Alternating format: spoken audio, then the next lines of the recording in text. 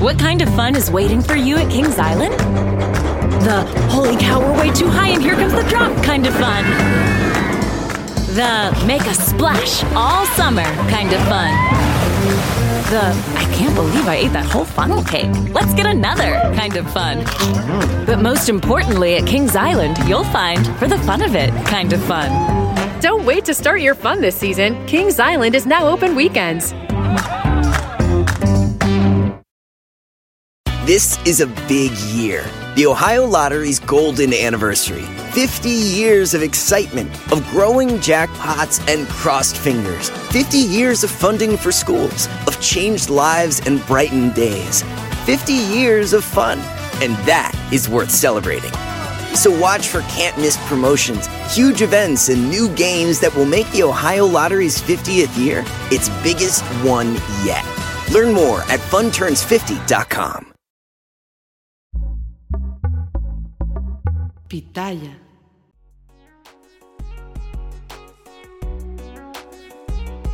Hi everyone, I'm Jenny, and this is Hyphenated, a podcast about living in the hyphen. And I am here today with an award-winning documentary filmmaker and co-director and co-founder at O Cinema, and most of you will know him because he is one of the creators behind Mucho, Mucho Amor, The Legend of Guartemegalo, which was one of the top documentaries on Netflix for a very long time. It was talked about so much, especially within our community. Please welcome Kareem Tabsch. Yay! Thank you so much for having me. Thank you, and thank you for wearing a Miami Heat hat. Anything to cover up this bald spot. Hi, Yomi.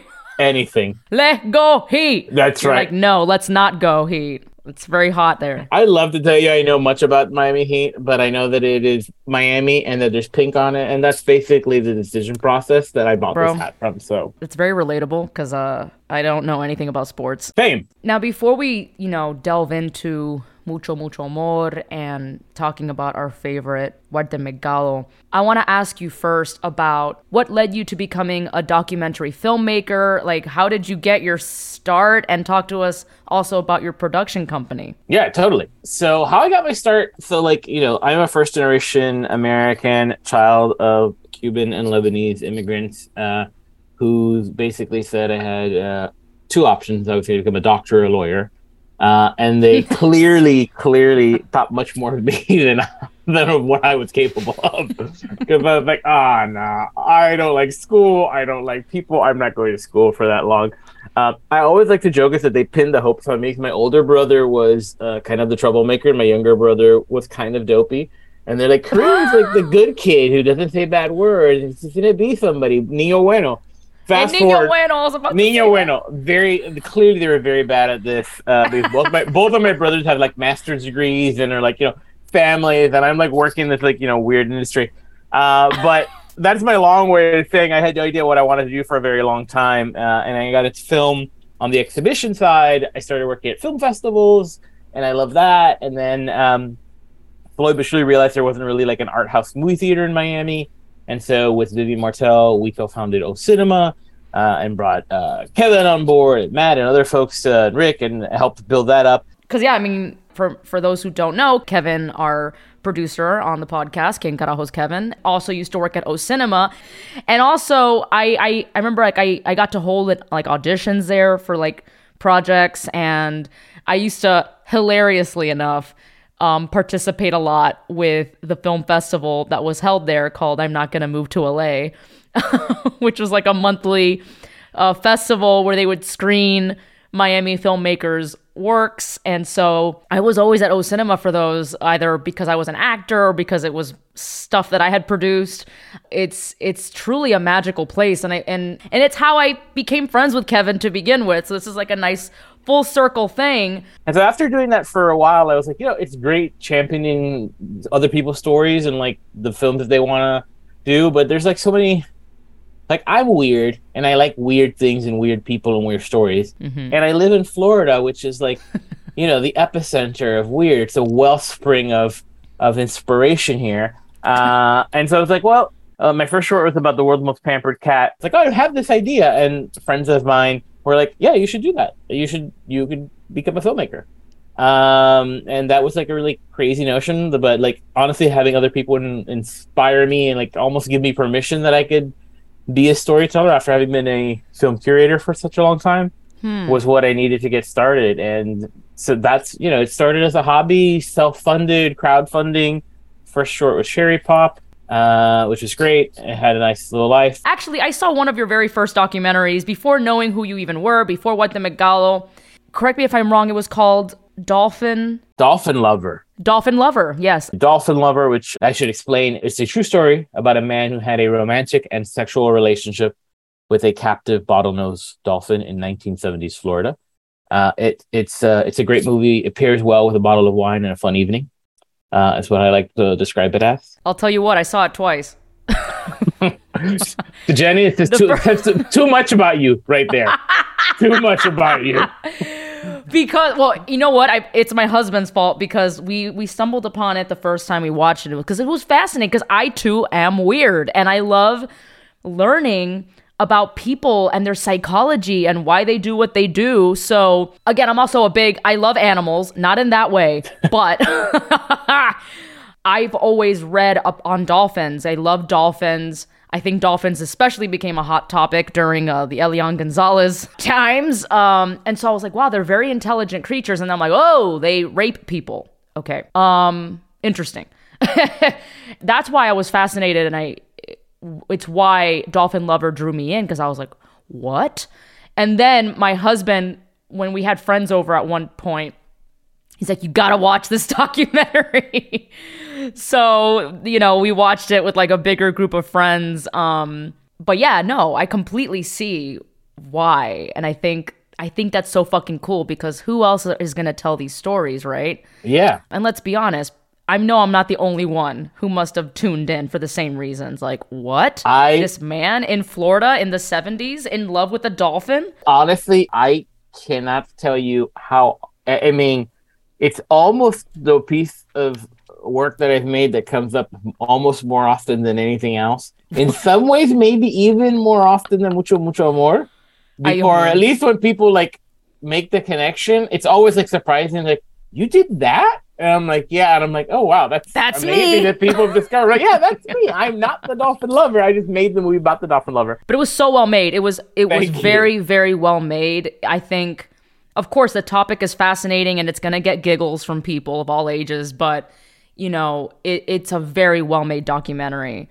So when I found out you were also going to be doing Mucho Mucho Amor, I was like, oh my God, this is going to be absolutely incredible. Thanks. When did Mucho Mucho Amor air again? Was it now 3 years ago? Oh man, it's almost 3.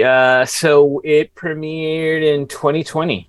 We actually, so like wow, it came out right in the midst, a few months into the pandemic. That is, which was kind of like awesome because it was like needed. Like, Walter's that kind of like, he's so much magic and joy and love, and like, I know the world is a garbage can on fire as it usually is, but particularly so during the pandemic. And so it was like a nice little pick me up. So yes, it's a little over 2 years now since it's been out. Freaking Mucho Mucho Amor was a masterpiece to me. I grew up, like many people, watching What the Megalo with my abuela. My abuela took his word like more than the Bible. And me and my grandma are both Scorpios. Our birthdays are 2 days apart. And so I feel like we were very connected in that. So like every time the horoscope would come out for Scorpio, she would like share it with me. And so when it came out, it was a very emotional experience because it's a story that I didn't really know. To me, What the Megalo was such a mystery persona. And I'm like, what is their story? Yeah. How did they get here? So I would love to know how that documentary came to be. So, very kind of similarly, I had the same Walter Megalo experience of just like him being a constant presence in my home, right? Like in the culture, like he was there. You couldn't kind of turn a TV on any day and not see him, or in a newspaper or in a magazine. And it's one of those things that I thought was like particularly in Miami too. There's that moment where like I'm like, I equate this has happened twice to me. One was Walter Mercado. I thought it was like a Miami thing, like he's everywhere, but it's Miami. Of course, somebody like this would be famous in Miami. The other experience I had that with was Pitbull, and I remember being in a cab in San Francisco and Pitbull's playing, and I'm like, you guys know who this is? I thought this was a guy who like sold his tapes at like Flea Market USA on 79th Street in Miami, and only people in Miami played him. So the discovery that Walter Mercado is this huge cultural thing as I got older was fascinating. But I also was like, who is this amazing magician? And so the way it came to be, I had made my first feature documentary was called The Last Resort. It was about 1970s Miami Beach when it was the largest enclave of Jewish retirees in the country. I made it with my friend Dennis Scholl. It was a small film, but it did really, really well. It played in New York for a month and in South Florida for like 3 months. It was like really great. And then there was like follow up, like, oh, what do I want to do next? I was in New York, and my buddy Andrew Evia, who was one of the people who helped get me started in making films, said, "Oh, do you know Alex Fumetto?" I'm like, I know of him, don't know him in person. He's like, well, he's an exec at HBO. You should meet. You guys were gonna get along like a house of fire. So we had like lunch at Bryant Park, and he's like, we're talking about the movie, The Last Resort that I had just made. He's like, what are you doing next? And I'm like, or he's like, oh, what do you have coming up that you're excited about? I said, what I'm really excited about is I'm going to Walter Mercado's estate sale in Miami. Hear that? It's the call of the Crave. And when the Crave calls, you know what to do. Try the $5 Bacon Bundle, because the only thing better than a White Castle slider is a White Castle slider topped with crispy hickory smoked bacon. So pick any two of either the Bacon Cheese Slider, 1921 Bacon Cheese Slider, or Chicken Bacon Ranch Slider. And also get a small fry for just $5 with the $5 Bacon Bundle. White Castle. Follow your Crave. When you need mealtime inspiration, it's worth shopping Kroger, where you'll find over 30,000 mouth-watering choices that excite your inner foodie. And no matter what tasty choice you make, you'll enjoy our everyday low prices, plus extra ways to save, like digital coupons worth over $600 each week. You can also save up to $1 off per gallon at the pump with fuel points. More savings and more inspiring flavors make shopping Kroger worth it every time. Kroger, fresh for everyone. Fuel restrictions apply. We all heard about that one, by the way. I was like, why can't I be there? It was like getting invited to the inauguration or like Queen Elizabeth's funeral. Like this was more exciting than either of those things, Yeah. I'm like, what? And just because like vieja chismosa that I am, I just wanted to poke around and see what Walter Mercado had in his house. And I said, I'm going to that. I'm really excited about it. And I wanted to buy like a cape or some tchotchkes or something. And Alex said, right? Like who doesn't? Alex said to me, man, if there's ever a documentary I would love to do, or I'd love to see, or I'd love to be part of it, something on Walter Mercado. And I'm like, well, I want to buy a cape, but I also kind of want to see if there's a way to like meet the family or connect. How can I get to Walter? Mm-hmm. And he's like, well, listen, if you make connection, let me know, because I would love to help you with it. So it's a very long story. I'll try to make it very short. I'm very verbose, as you can tell. No, this is great. This is very detailed and necessary. I go to the estate sale. I meet Walter's. I see Walter's house, his condo in Miami. It's exactly what you'd imagine it to be, Walter style, but in Miami. I meet one of his nieces. I give her kind of like, the quick elevator pitch. I'm like, yeah, I'm a documentary filmmaker. I love to make. She's like, oh, okay. Well, I could reach out to my uncle and see if he's interested. We'll see. And I kind of like give her my card or something. And then I go back 2 days later, the last day of the sale, which is when you get the real good deals anywhere. Claro, always. And I go in and I kind of chat with her again. She's like, I think you'd be really into it. She gives me her number, her email address. She's like, send me a note. I come back and talk to Alex about it, and we schedule what would be our first production call for this idea of making a documentary. And half an hour before that, he gets a phone call from a friend and former coworker, Christina Costantini. She's like, I hear you're obsessed with Walter Mercado. So am I. I want to make a film about him. And Alex was like, you're not going to believe this. I'm already making a movie about him. and making it with director Kareem Tapsh. And we're talking in 30 minutes, but I think y'all will get along. So like maybe we should see if there's a there. And so Alex kind of like Yenta the matchmaker puts us together, and we have this 45-minute phone call. And at the end of it, we decide, never having met in person, that we are going to make this film and we're going to co-direct it. Oh my and God. now all we have to do is convince Walter. That's all we just got to convince Walter. All we have to do is convince Walter. Ay, Dios mío. But, you know, we send an email, kind of lay out our vision. We kind of go through our pitch, how we're going to present it to him, rehearse it, and we have a call set up. And I remember this call so vividly. It was like Walter and his office, which was like his assistant Willie is in the film, his secretary Wilma, some of his nieces. And like, being a Latino, I could say this, as we all understand this. Everyone talks at once all over each other. So it was like calling into like, the only thing you could describe it as is calling into like a birdhouse where like toda la cotorra, like, it was like a cacophony. And then Like the tiki room in Disneyland? Like the tiki room in Disneyland. Exactly right. Less music, more loud. And we it gets quiet. They're like, let us, and we give our pitch. We talk about everything we want to do. And it's like, at that point, it's a pin drop. And then Walter says, okay, I like this idea, but I only have one question. Oh my God. Like, he's like, what are your astrological signs? No. And I have to tell you, what a legend. that of all the things we could imagine that would have come up, and this says a lot about how we were not necessarily prepared, right? This is the last thing we expected. I was like, oh, I'm a Libra. Christina's a Libra.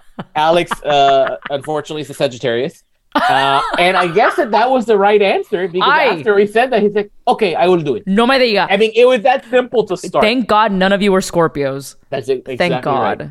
Can you imagine? Like, one of us could have been a Leo, and then there would be no mucho more to it. But hold up. So, like, do you think he was calculating like the chemistry between all of you? What is Walter's sign again? I always forget this. Don't kill me. I think Walter is an Aries. This is the other big secret. Although being Pisces, he's a Pisces. Okay, being a team of filmmakers that made a film about Walter Mercado, the world's most famous astrologer. None of us are really believers in astrology, so I can't remember when the hell anyone's sign is or what it means. But obviously, he knew it well. He did. Apparently, it was a good combo. And yeah, could you imagine? Like, if I don't know, what if you? He would always say things like that, though. Too. He's like, "Oh, wow. Y tu pareja, and your boyfriend or to Christina and your husband, what sign is he?" He's like, "Oh, very passionate," or "Oh, lots of trouble." And I was like, I don't know what any of this means. I don't know any of it, and I can't remember any of it because I don't know this stuff. I'm like, shit.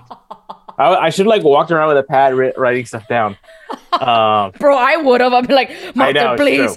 When my life, where's it going? Well, you know, the funny thing is, like, in the process of making it, we all went in saying, you know, nobody asked for an astrological reading. Nobody asked for life advice. Like, absolutely not. It's completely unprofessional. This is his job. Don't do this. Yeah. And in fact, I think on our first shoot, somebody kind of did. And then we were like, oh, pulled her aside. Said, don't ever do that again. But very discreetly. But so none of us did it. But slowly but surely, Walter read all of our natal charts for us in that he offered. And so I have my natal chart done by Walter that I have to get framed and like dedicated. Dude. Yeah. It was amazing. That is an honor.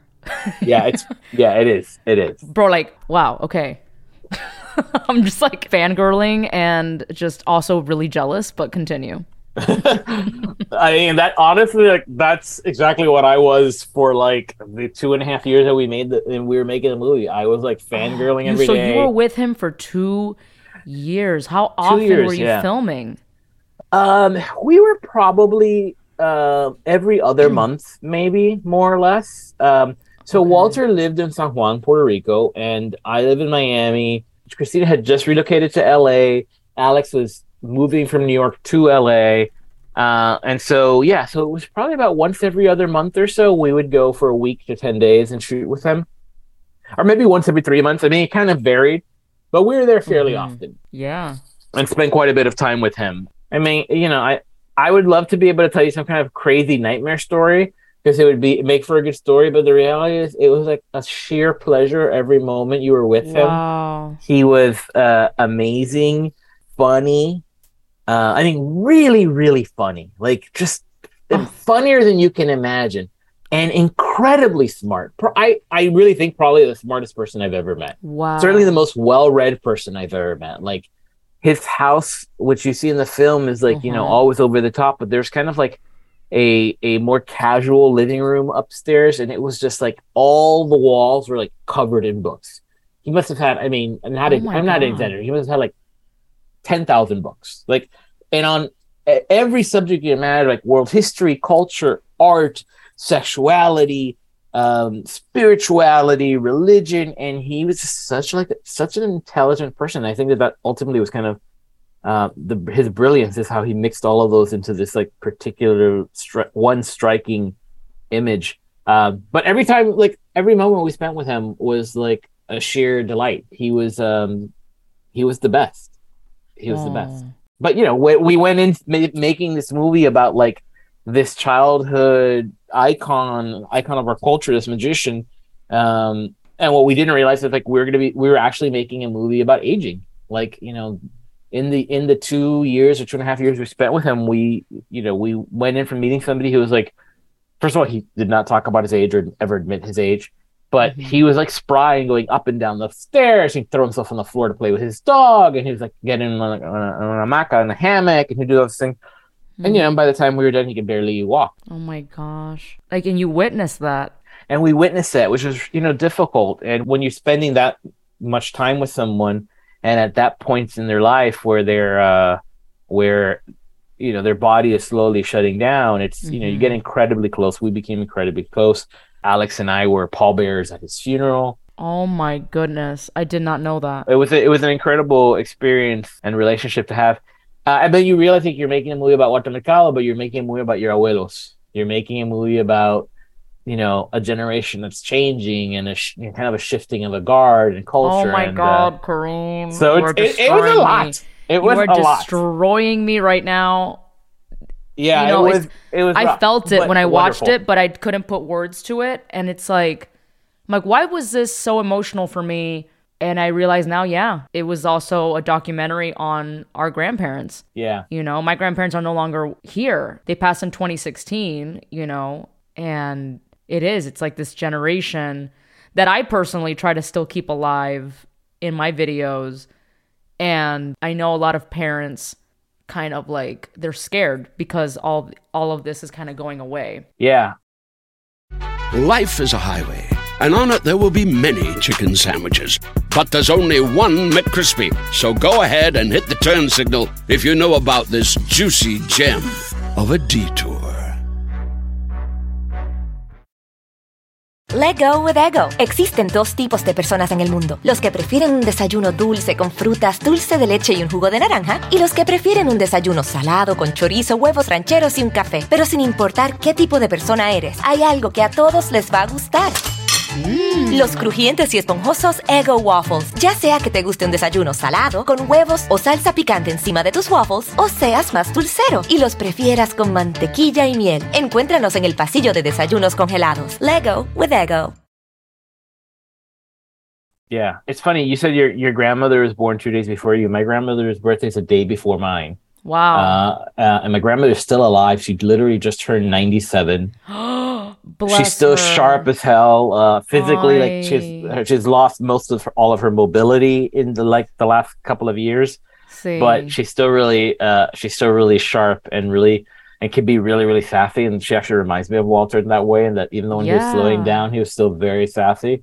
But I hear you. I mean, it's in a lot of the kind of movies I like to make and the characters I'm drawn to, it's about.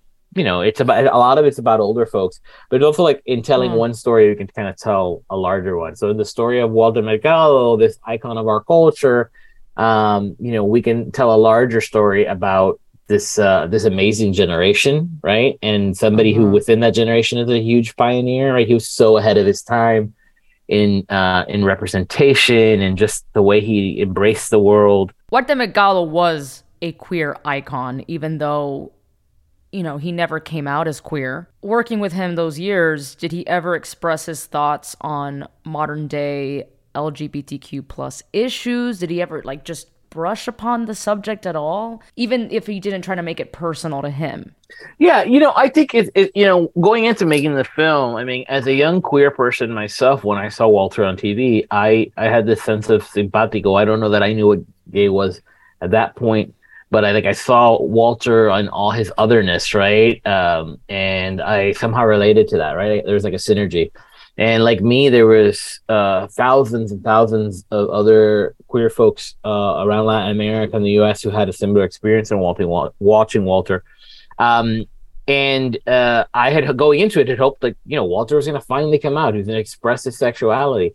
And I think what we really realized is that Walter, was of a different generation where you didn't talk about those things. You didn't talk about them if you're heterosexual. There wasn't folks who were telling you who they slept with or there was just generationally, you didn't talk about that.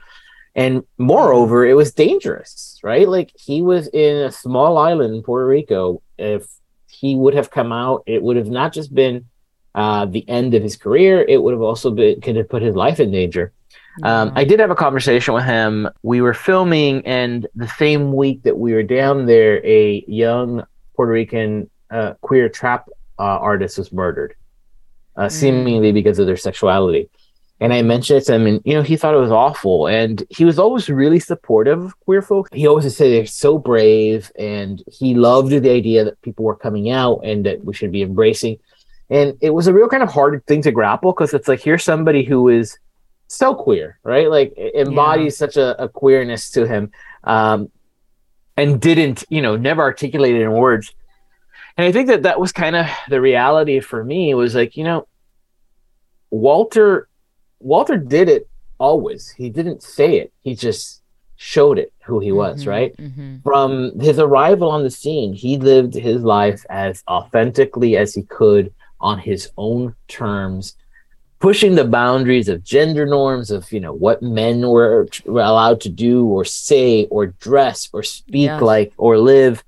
Always, I mean, there was archival we uncovered of him talking about like the kind of like the gender binary that was 30 years ago, right? Like, now we talk about this in places in progressive circles, and folks are like, oh yeah, we're all genders on a binary. Walter was doing that decades before. So in essence, even though he didn't necessarily put a label on it or march down the pride parade or self-identified in a vocal way, he was always who he was, and in doing so, he was always encouraging others to be who they are. And that was the message that he spread for like decades, right? His message was one of love, of self-acceptance, of mutual acceptance, of like, be who you are, and who you are is wonderful enough, and you are loved, and I love you for who you are.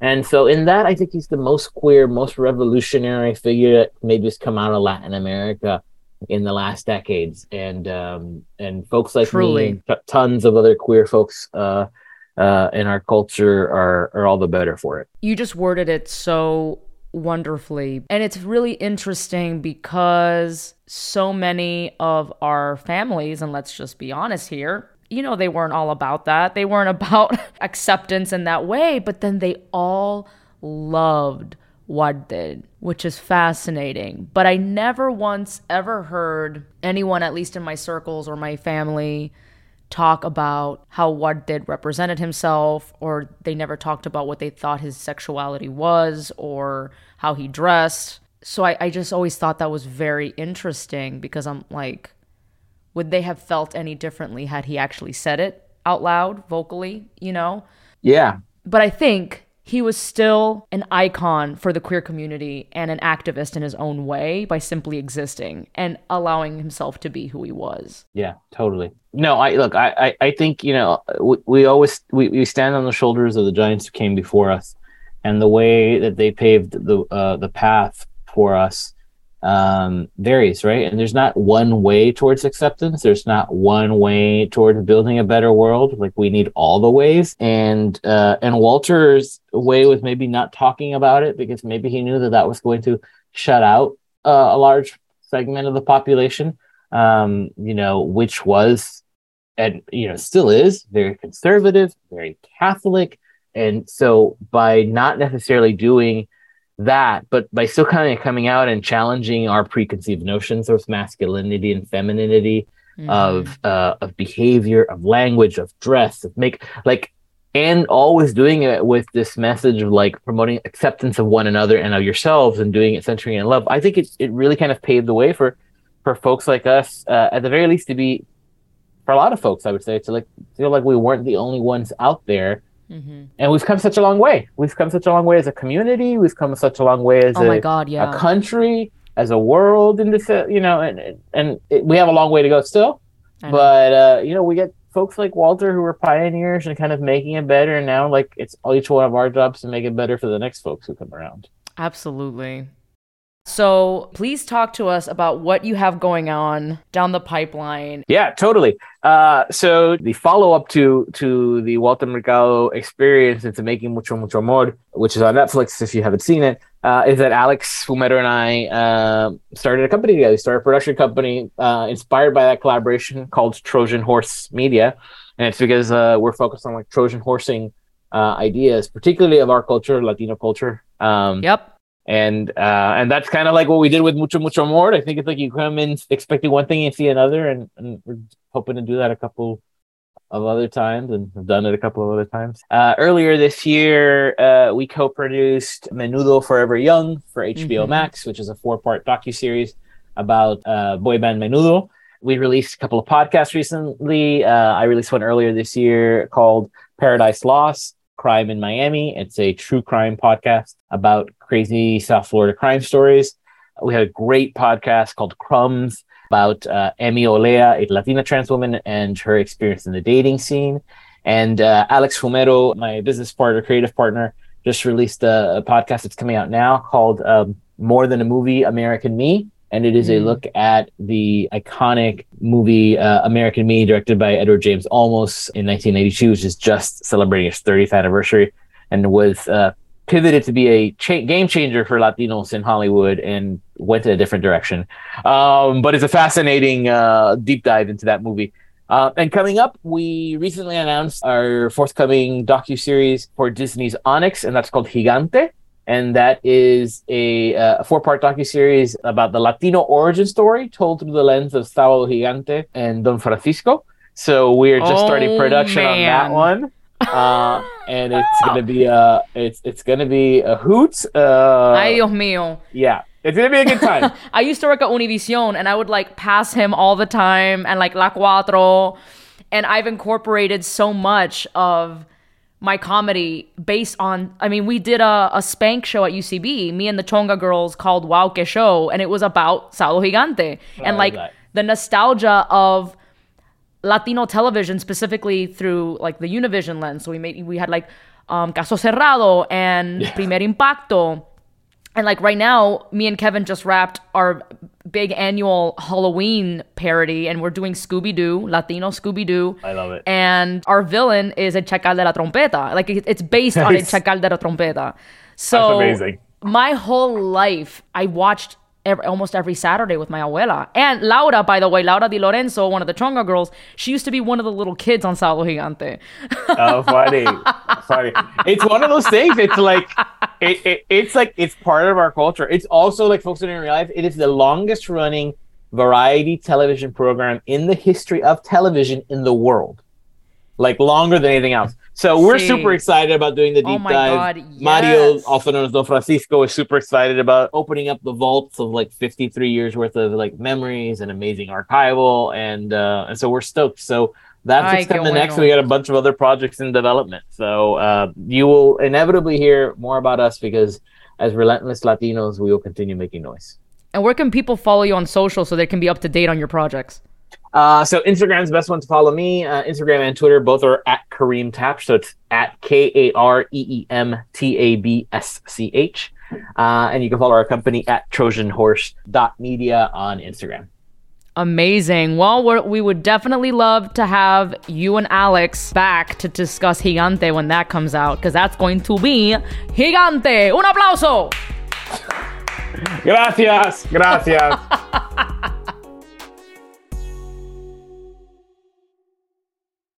Life is a highway, and on it there will be many chicken sandwiches.